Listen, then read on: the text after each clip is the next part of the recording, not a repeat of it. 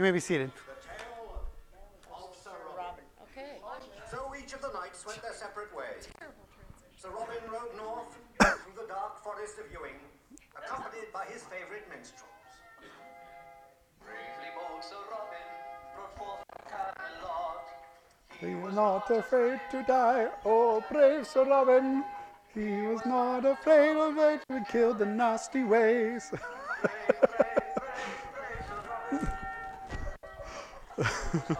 Spits into a pulp.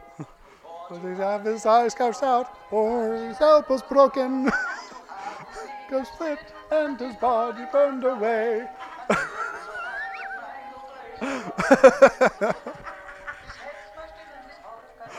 They removed in his bowels and blood. That's enough music for now, lads. Looks like there's dirty work afoot. And also, with a way of preserving freedom. Let's forget about freedom. Don't look that much.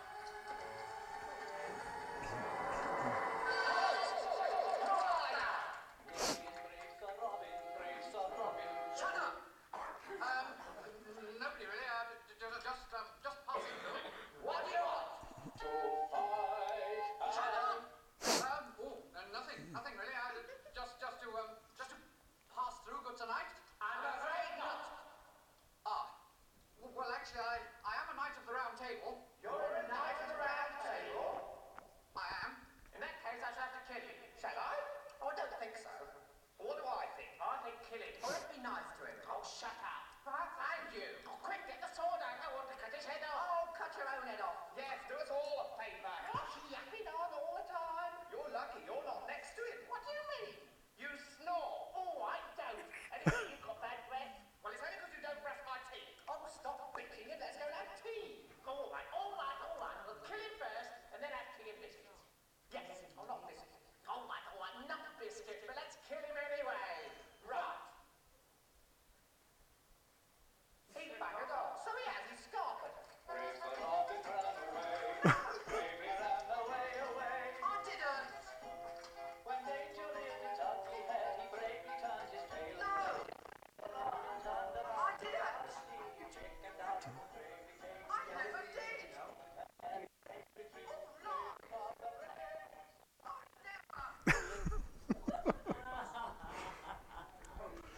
Oh my goodness. Yes, it does.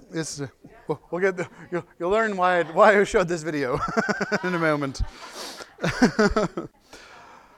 Oh my goodness. Alrighty, well. The wife would like to say that she had no hand in this. So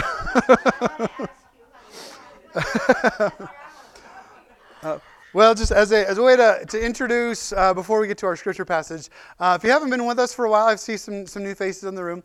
We have been walking through for over a year now the book of Luke, the Gospel according to Luke. Just kind of as a quick wrap-up introduction to where we are today. So the theme of it is Jesus is for everyone. And this is the Gospel of Luke written by a Gentile years after. And what Luke did is he's a professional. He went around to different people that encountered Jesus, and he wrote their story. He was basically a biographer of other people's stories, and he went and he researched and he got all this information about who experienced Jesus. I want to go talk to them. And the reason why we have Luke 1 and 2 of the account of Jesus' birth was because he talked to who? Mary. He talked to Mary, and so that's literally her testimony of the birth of Jesus in Luke chapters 1 and 2. And so all these stories that we hear, the narratives that we hear from Scripture are from the people who they happened to, or people who were there when it happened. And so all this is eyewitness testimony in Luke. So this is actually one great work, the first one being Luke, and the second half being the book of Acts. So it's basically the Acts of Jesus and then the Acts of Jesus through the Holy Spirit is the two parts, the two bookends of Luke's writings, Luke's works. And so one of the main themes is that all the way through is that Jesus came to seek and to save those who were lost. This is Jesus' mission on earth. Jesus' mission is to come and bring the kingdom, to preach the kingdom message, and to do the kingdom mission, which is healing and bringing restoration and of God's shalom, God's flourishing to earth through healing and through restoring that which is broken. And so all the way through, we're seeing this great, powerful call of Jesus, because Jesus has, a couple chapters ago, a few months ago, turned his face toward Jerusalem. So this whole section between now and the crucifixion is Jesus' face being pointed toward Jerusalem. And so this is the crux of Jesus' ministry. Right here, these several chapters right in the middle of Luke is the crux of his ministry. This is when he was teaching the most and teaching the richest stuff, because he knew that his time was short. Weeks, if not months. Months, if not weeks, or days up to this point that we're at here today. So this is Jesus's kind of exclamation point in this whole passage here, in this whole kind of ramping up to this. So if you would stand with me for the honoring of God's word, because I want to make sure that we remember that this is God's word. This is what is authoritative in our lives. This is the final authority in all things that pertain to life, godliness, the church, and just the way that we live, the way that we understand and know God. So this is the authority. So let's read here. We're going to be in chapter 14 and starting in verse 25. Now, great crowds were traveling with him. So he turned and said to them, "If anyone comes to me and does not hate his own father and mother, wife and children, brothers and sisters, yes, even his own life, he cannot be my disciple. Whoever does not bear his own cross and come after me cannot be my disciple. For which of you, wanting to build a tower, doesn't first sit down and calculate the cost to see if he has enough to complete it? Otherwise, after he has laid the foundation and cannot finish it, all the onlookers will begin to ridicule him and saying, 'This man started to build and wasn't able to finish.' Or what king going to war against another king will not first sit down and decide if he is able with 10,000 to oppose the one that comes against him with 20,000? If not, while the other is still far off, he sends a delegation and asks for terms of peace. In the same way, therefore, every one of you who does not renounce all his possessions cannot be my disciple." Well, now, salt is good. But if salt has lost its taste, how will it be made salty? It isn't fit for the soil or for the manure pile. They throw it out. Let anyone who has ears to hear listen. Jesus, we pray that we would have ears to hear what you are saying to us, your church. To hear what you are saying to us here this morning about the goodness of following you, Lord. That you came to seek and to save those who are lost. And Lord, I pray that you'd open up your word to us here this morning. Open up my mouth that I may speak your words, for us to be encouraged and lifted up and challenged here this morning to walk in the way, the truth, and the life. For it's in Jesus' name we pray all these things. Amen. You may have a seat.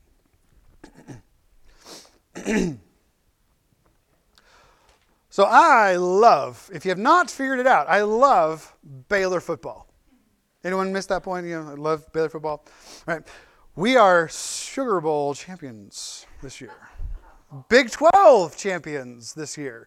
It was a good year for Baylor football. And I love fettuccine Alfredo. Man, I tell you, the carbs, love it. That's probably why I was 315 pounds at one point. And I love hiking, backpacking, camping, floating, hunting, everything outside.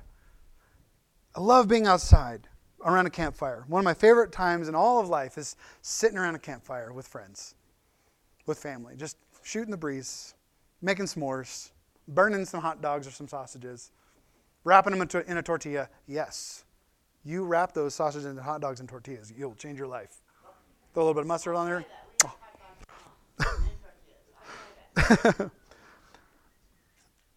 Because we don't have very many words for love in the English language, I also love my family.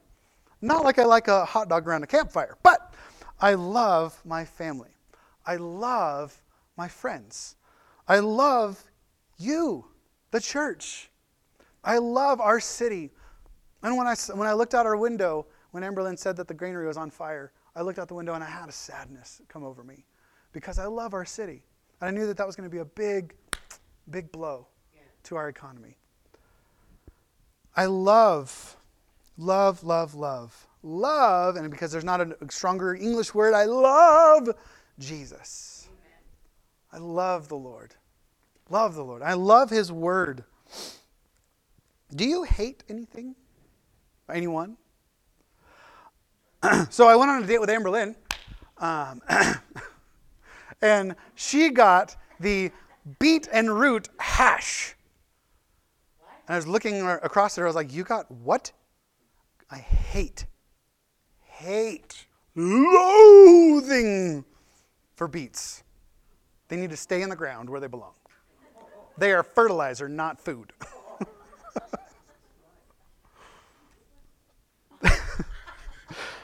And I hate raw tomatoes.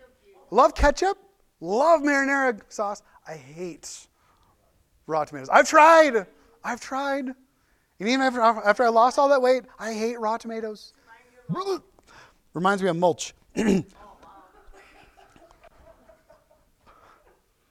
I also hate murder.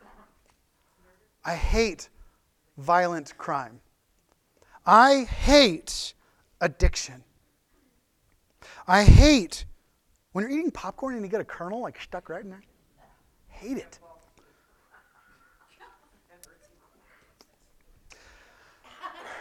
And I hate, let me see if I can wrap all of my absolute 100% loathing and hatred and all of my murderous thoughts wrapped up into this. I hate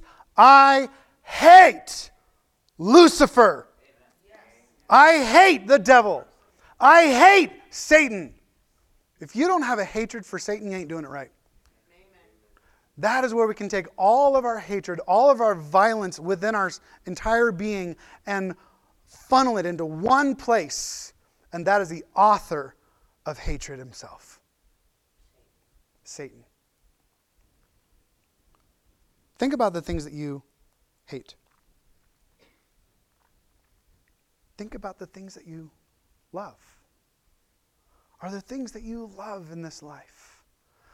We are such incredibly created beings in this world that we can both love and hate. That God is in both. He's in the sadness and the frustration and the hatred. He's in the love, the joy, the happiness, and the hope. And he felt both. And so this passage wraps up both of these concepts in one entire passage. So the point here this morning is fish or cut bait. Fish or cut bait. Now, there are several things that we might tie into this concept. Other phrases that I was toying around with, having to do with being in the bathroom or getting off things like pots and things like But Jesus is wrapping up this whole passage here this morning in this phrase, fish or cut bait.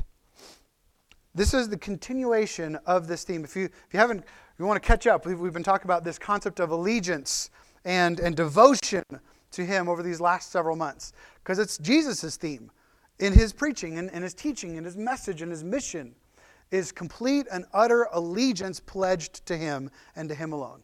Complete and utter devotion to him and the Lord God, his Father. Allegiance and devotion. This is the, as my son would say, exclamation point that he's learning in school. This is the exclamation point of Jesus' entire teaching and during up to this point. Jesus' ministry call to follow him, to do not fear but stay faithful. This has been the title of these last few months of sermons. Faithfulness, following, right? And there's a theme because it's Jesus who created the theme. Well, I guess Luke, but of these last chapters, we have seen, as we said, Jesus has turned his face to Jerusalem. He is intent on fulfilling the mission and the message that he came to bring. He is determined. It's like, I will accomplish it. And nothing and no one is going to get in my way. There are several phrases like this, but I chose to use fish or cut bait. Jesus is saying, this is your last shot. Get on board or get out, to his followers. Now, let's walk through this a little bit. He says to the crowd, he said great crowds were what? Following him. They were with him. They were traveling. They had heard his messages, and they were curious. They were following him. Thousands upon thousands of people were following him.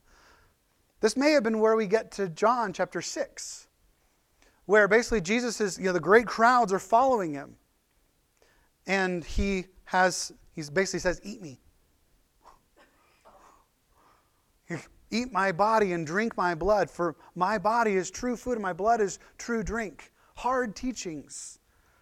Following up with this one, to hate all these things. And we'll get to that in a second here. But he's called all the crowds to follow him. And this is a crux of this moment, where the thousands fall away and stop following him. See in John chapter 6. Thousands, the majority of the great crowd walked away and stopped following him from that day forward. How do we know this? Because at the time of the Lord's Supper, of the Passover, when they arrive in Jerusalem, there's only 120 people still following him. So thousands walked away. Because we know that the great crowd, after feeding the 5,000, after all these different travels, was up to about 5,000 or 4,000 just men. Not counting women and children. And donkeys and camels and sheep. And goats. But so there's only about 120. Jesus is dropping the hammer. With what? One word. Hate. It's so interesting that people are like, oh, Jesus would never call me to hate anything.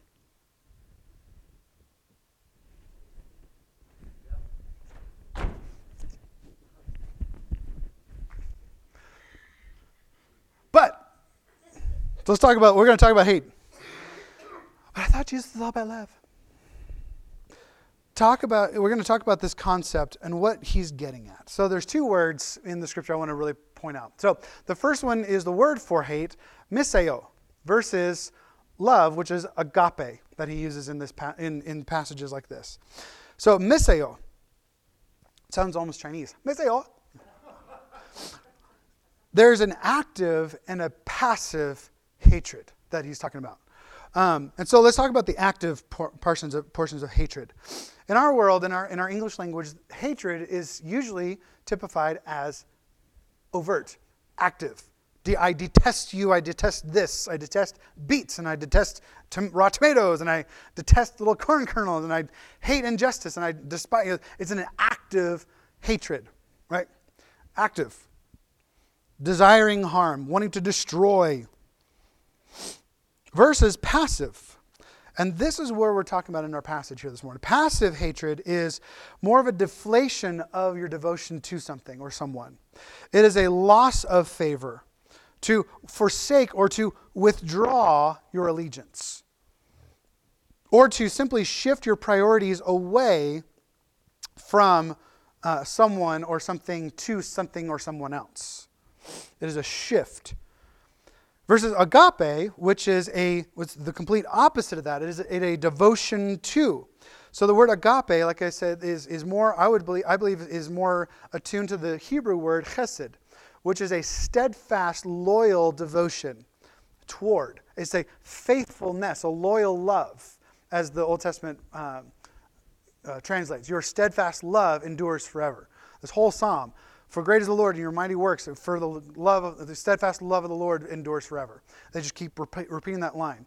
If you go and observe Passover Seder, toward the end, you recite this entire psalm that it just is you reciting the steadfast love of the Lord endures forever. Your steadfast love endures forever. Your steadfast love endures forever. That is what agape is.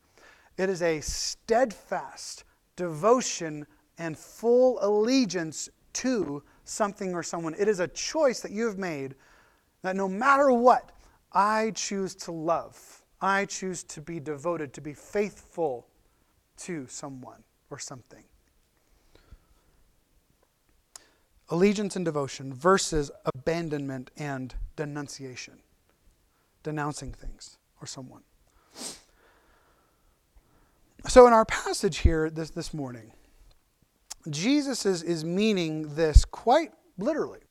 And I think this has kind of been And I don't want to abolish this. This is what I believe Jesus is saying. I don't want to abolish this. I don't want to say that this is not a spiritual call on people's lives. And that's why it's in the passage. Because there still has spiritual implications, which we'll get to later.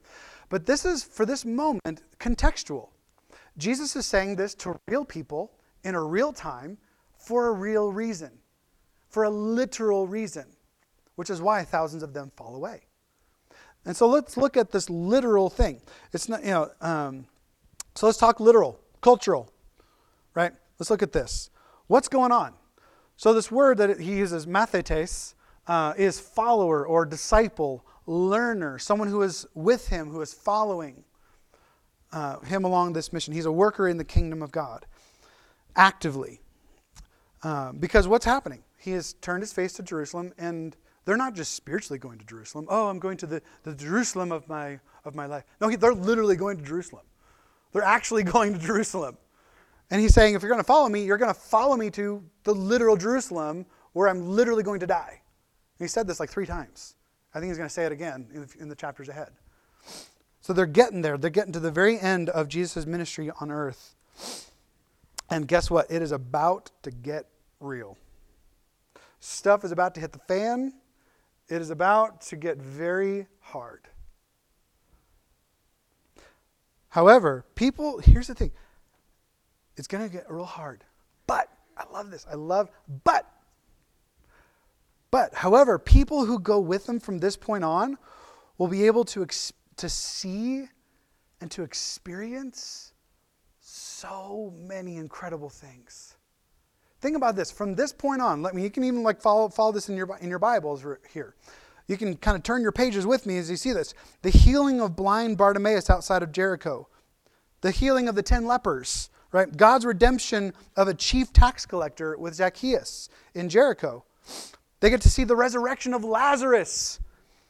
They get to honor and worship Jesus during his triumphal entry into Jerusalem. They get to hear his teachings in the temple for that entire week. They get to hear him kind of mocking the Pharisees and kind of jabbing them with his little wordsmiths, right? And basically correcting people that no one else would ever dare to step up to. And he's like roasting them in front of everyone. It's epic, right? They get to hear his teaching in the temple. They get to experience Passover with Jesus and his 12 disciples in the upper room. They get to hear the words, "Eat this, for this is my body. Drink this as often as you drink it in remembrance of me. Commune with me." There's nothing greater than this first part than they get to simply be with Jesus. They get to be with God. They get to walk and talk and commune and eat with Jesus. And then they get to hear his teaching and his prayers in the temple that night on their way to the garden. Then, here's the turn. This is where it gets hard. Then they'll experience his betrayal and his arrest in the garden. Now, all of these disciples weren't necessarily there for all of these, but several were kind of in and out. They were there for the trial of Jesus, the scourging of Jesus, the crucifixion of Jesus, because there were several that stood far off and they watched the whole thing. They watched their Messiah. They watched who they believed and loved. They loved Jesus. And they heard his screams. They saw the mocking crowds. And their hearts broke. They experienced the crucifixion of their Lord. They experienced the burial of Jesus. Several got to participate. And then they also experienced hiding together. They were all afraid. And they went back to the upper room. And they were hiding in the upper room. Hiding from the Jews, hiding from the Romans. But God rose from the dead, and they got to experience his resurrection.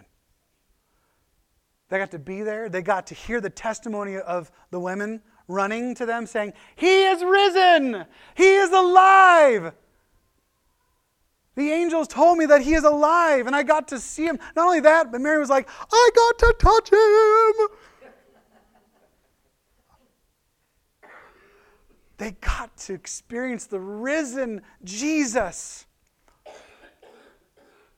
They got to touch him. They got to hear him. They got to be breathed on by him and encouraged. Then they got to be a part of his teaching and his presence for over 40 days. They also got to be there when he ascended. They got to watch him float off. They got to watch him and hear the message and the calling to go and make disciples of all nations. And then, but also he said, they got to be a part of the return to Jerusalem to stay. Why? Because they were waiting. Because then they got to experience what? The full-on pouring out of God's Holy Spirit, pouring out of his grace, pouring out of his mercy, pouring out of his love on people. And they got to hear Peter give his first amazingly great sermon. They're just like, who is this guy? Who is that? That's got to be the Holy Spirit, because this dude was a coward before. But now he is changed. And now I'm changed because I'm seeing and I'm hearing this. I get to experience all this stuff. This is amazing. And then they got to be a part of the first explosion of the early church. Explosion of the gospel. Explosion of the gospel into all the world, into Jerusalem and Judea, Samaria, into the every ends of the earth. They got to be a part of it. The ones who stuck it out. The ones who gave up everything. But I want to make sure that we understand this passage here this morning correctly. Jesus is not saying if you walk away, you lose your salvation. Jesus is not saying that, you're out of the kingdom of God forever. You've lost it all. You gave it up. You're done. Many of these people are the ones who would hear and believe in the gospel after the resurrection and after the message of the resurrection returned to Galilee. There were several people in Jerusalem during the time of the festival. Many of them who may have been part of this crowd who were saying, Hosanna, oh yeah, I remember Jesus, oh yeah, Hosanna, were then the ones who turned and said, crucify him. The very ones that later after his resurrection said, holy are you, Lord. You are resurrected and I believe. It doesn't matter how far away you roam, God always is welcoming you back. His grace is sufficient for you. No matter what. His arms are wide and ready to welcome you home, to show you his love and affection in an evil and wicked world and generation, including oftentimes even God's own people. Pharisees who were burning God's people. They were using and abusing the sheep that God had entrusted them to. And Jesus came down and he bestowed his mercy to make followers, disciples, learners, people who would experience the lavish love of God in their lives, even though they may have walked away. Are there times in your life where you feel like you've walked away? Gotten discouraged? Gotten angry? Just gave up on the church? Gave up on maybe I'm just too far outside of God's love for him to welcome me back again? You're never too far gone. And churches are imperfect. Churches aren't perfect. Leaders aren't perfect. I am not perfect, you guys. Dear Lord, I'm not perfect. I hope you understand that. I don't always do things the right way. There are times when I can be not great. There are things, I have blind spots. For all intents and purposes, I'm a pretty young pastor. And I'm so thankful for the grace that you guys have given me over these last 4 years. I'm so grateful for the grace that you've given me. And I feel like I'm growing. I think I've hopefully you've seen my growth over the last 4 years, and we're growing together. And that's what life is all about, growing and getting better, getting more mature, growing up. It's not about attaining to this perfection and just like sustaining there. It's about growing and maturing and being honest with ourselves that we suck sometimes. And being willing to say, but I can reconcile well. I can humble myself and say, I did that wrong. I'm sorry. I'm sorry if you got missed out. I'm sorry if you don't feel connected. I'm sorry if I haven't ministered to you specifically. And so we create this culture of grace because God is a God of grace. And the church is ought to be a place where we do reconciliation well. That's why the Bible says all the time, one another. Forgive one another, bear one another's burdens.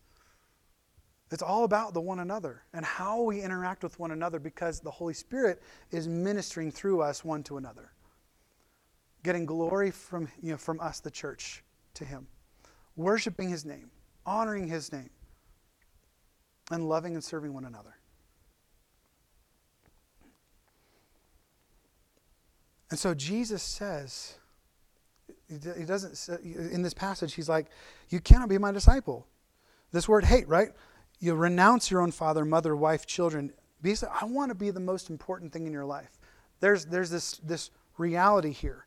And how does he wrap this section up? He says, whoever does not bear his own cross and come after me cannot be my disciple. So bearing his own cross and come after me. Again, remember the very literal sense of come with me, it's going to get hard, and I'm going to die. But guess what? You're going to be wrapped up in my crucifixion with me as I go through it. Why? Because you're going to run in fear. But it's this willingness. There's this willingness of the heart. The allegiance and devotion of our spirits. The willingness to be abandoned by everyone. I know specific people who have come to faith within the last year. Every single one of their friends and family has disowned them. And all they have is their church family and the brothers and sisters in Christ that they've made over the last year. And I'm so incredibly blessed to be on the journey.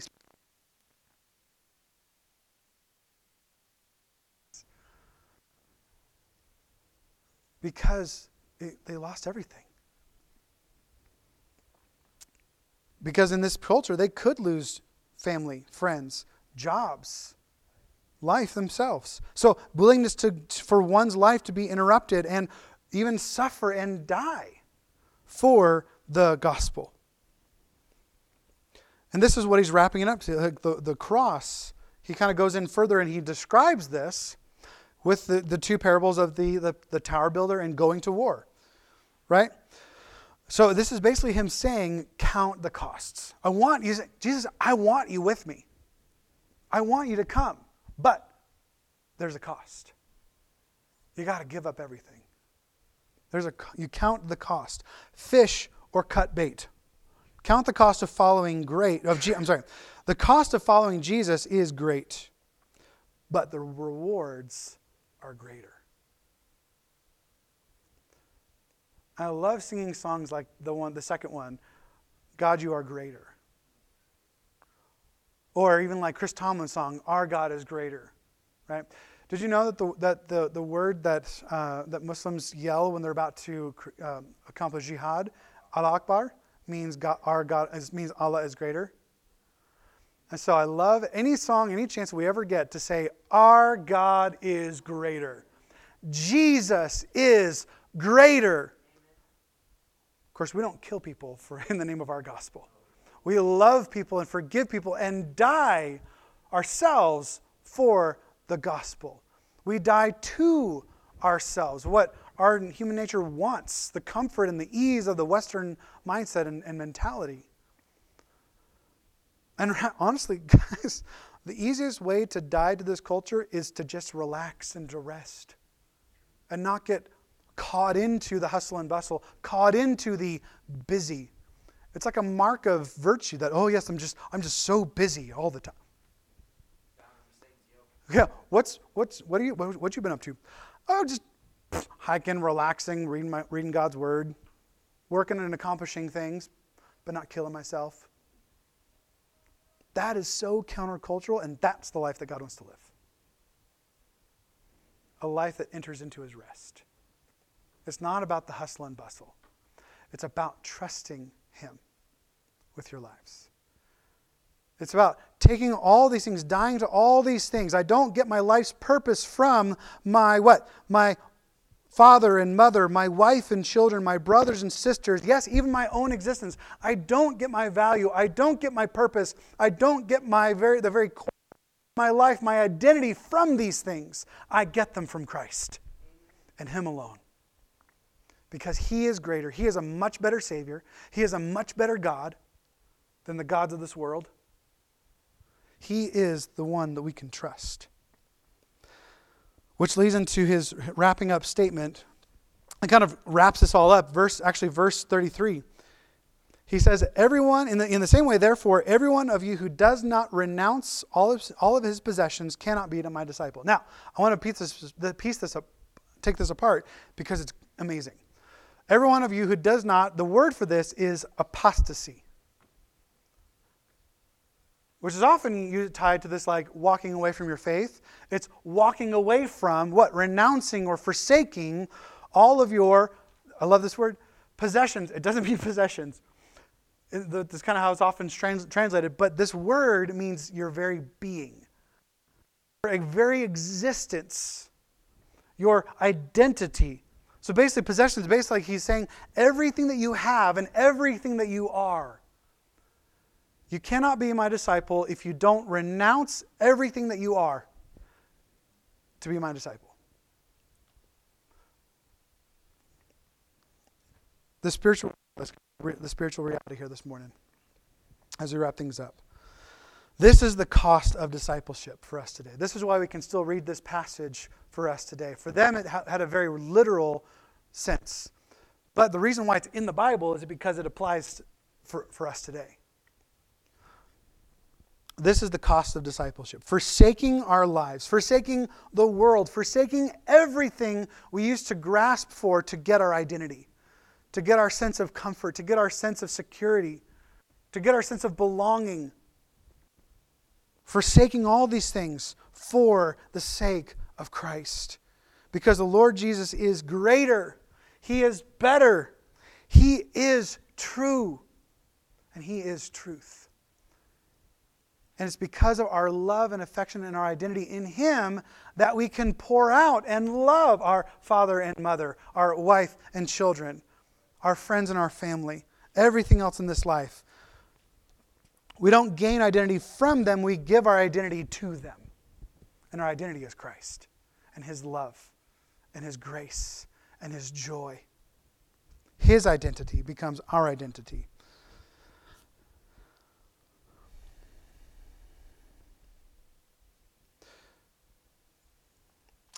This is how, many of us, most of us in this room, have walked into and devoted our lives to this reality, to this truth. Does it change your life? Does it change your life? If people see your life, do they see a life that Jesus is living through? Or are they seeing you at the steering wheel? Is Jesus your co-pilot, or is He your pilot and you're the co-pilot? Just enjoying wherever He's taking you. Is your life led by the God of this universe? How does this translate, this reality that Jesus is your way, Jesus is your truth, and Jesus is your life? How does this translate into your life, the way that you live your life? And this also shifts our perspective of others around us in our world. This shifts the way that we see the world and see people around us, our coworkers, our family, our friends, our spouses, our children, our cultures, our environment around us. Those outside of Christ in this world don't just get one shot. It's not like you share the gospel with them and they reject you like, oh, sorry, you're going to Hades. Going to hell in a handbasket. I'll make the handbasket for you. You had your chance. Doesn't work that way, does it? No. Throughout our lives, there are many chances, many opportunities So we must continue to press in, create those chances for people to hear and receive the good news of the hope of the gospel. Hope in the resurrection of Jesus Christ, an eternal life in Him. There was a story about a guy who, in the beginning of one of John Piper's books, he talks about this man who was like, oh, I'll give my life to Jesus one day. You know. And getting toward the end, he was in the hospital. He wasn't quite on death's door, but he was there. He was at the hospital. And for some reason, God used that moment to stir in him, and he said, I believe. I want to come to faith. I want to be baptized. And he came to faith. The Holy Spirit just poured himself out on this man. With this pastor friends, and wrapped around him and said, we want to share the gospel with you. And he's like, yes, I'm in. I believe. And then they went home. And they came back to the hospital the next day. And they came into the hospital room, and he was there in the hospital bed, destroyed, weeping, sobbing like crazy. And the guy's like, what is the matter? He's like, I get it. I've wasted my life. I've wasted it. I kept saying one day, and I was living for myself my entire life. I wasted my life in frivolous, stupid things, and I could have been breathing life into the life that I was given. I could have been breathing life into others. I could have been ministering through Jesus to people around me. I could have been having hope for these seasons of my life that I just was broken. I missed it. I wasted it. So don't waste your life. Don't waste your life thinking one day. One day I'll give my life to Jesus. One day I'll go to church. One day I'll connect with people. One day is today. One day is today, right now, as you listen to this message. Give your life to Jesus today if you have not already. We got a baptismal. We can fill it up right now. It'll be cold, but we can fill it up right now if you want. Or next week and we can warm it up. Give your life to Jesus. If you have not been baptized, if you come to faith in Jesus, but if you haven't been baptized, come and let's dunk you so that you can proclaim your faith in Jesus Christ. It's good. Because there comes a day when there are no more chances, and you don't know when that day is. This is the goodness of John 3. Just as Moses lifted up the snake in the wilderness, so the Son of Man must be lifted up, so that everyone who believes in him may have eternal life. Jesus is speaking about his crucifixion. He will be lifted up, so that anyone who gazes upon him and says, I believe, will be healed. For God loved the world in this way. He gave his one and only Son, so that everyone who believes in him will not perish, but have eternal life. For God did not send his Son into the world to condemn the world, but to save the world through him. Anyone who believes in him is not condemned, but anyone who does not believe is already condemned, because he has not believed in the name of the one and only Son of God. This is eternal life. Jesus Christ is eternal life, and he is offering all of us eternal life. If you will, fish or cut bait. Choose this day whom you will serve. Get on board. Come on.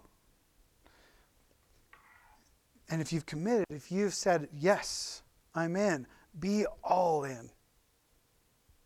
All in. Be all in to God. And let that all in change your life. Let Jesus change your life. And you will see God's hope and God's grace and God's love and amazing things in your life, in God's history, in his story.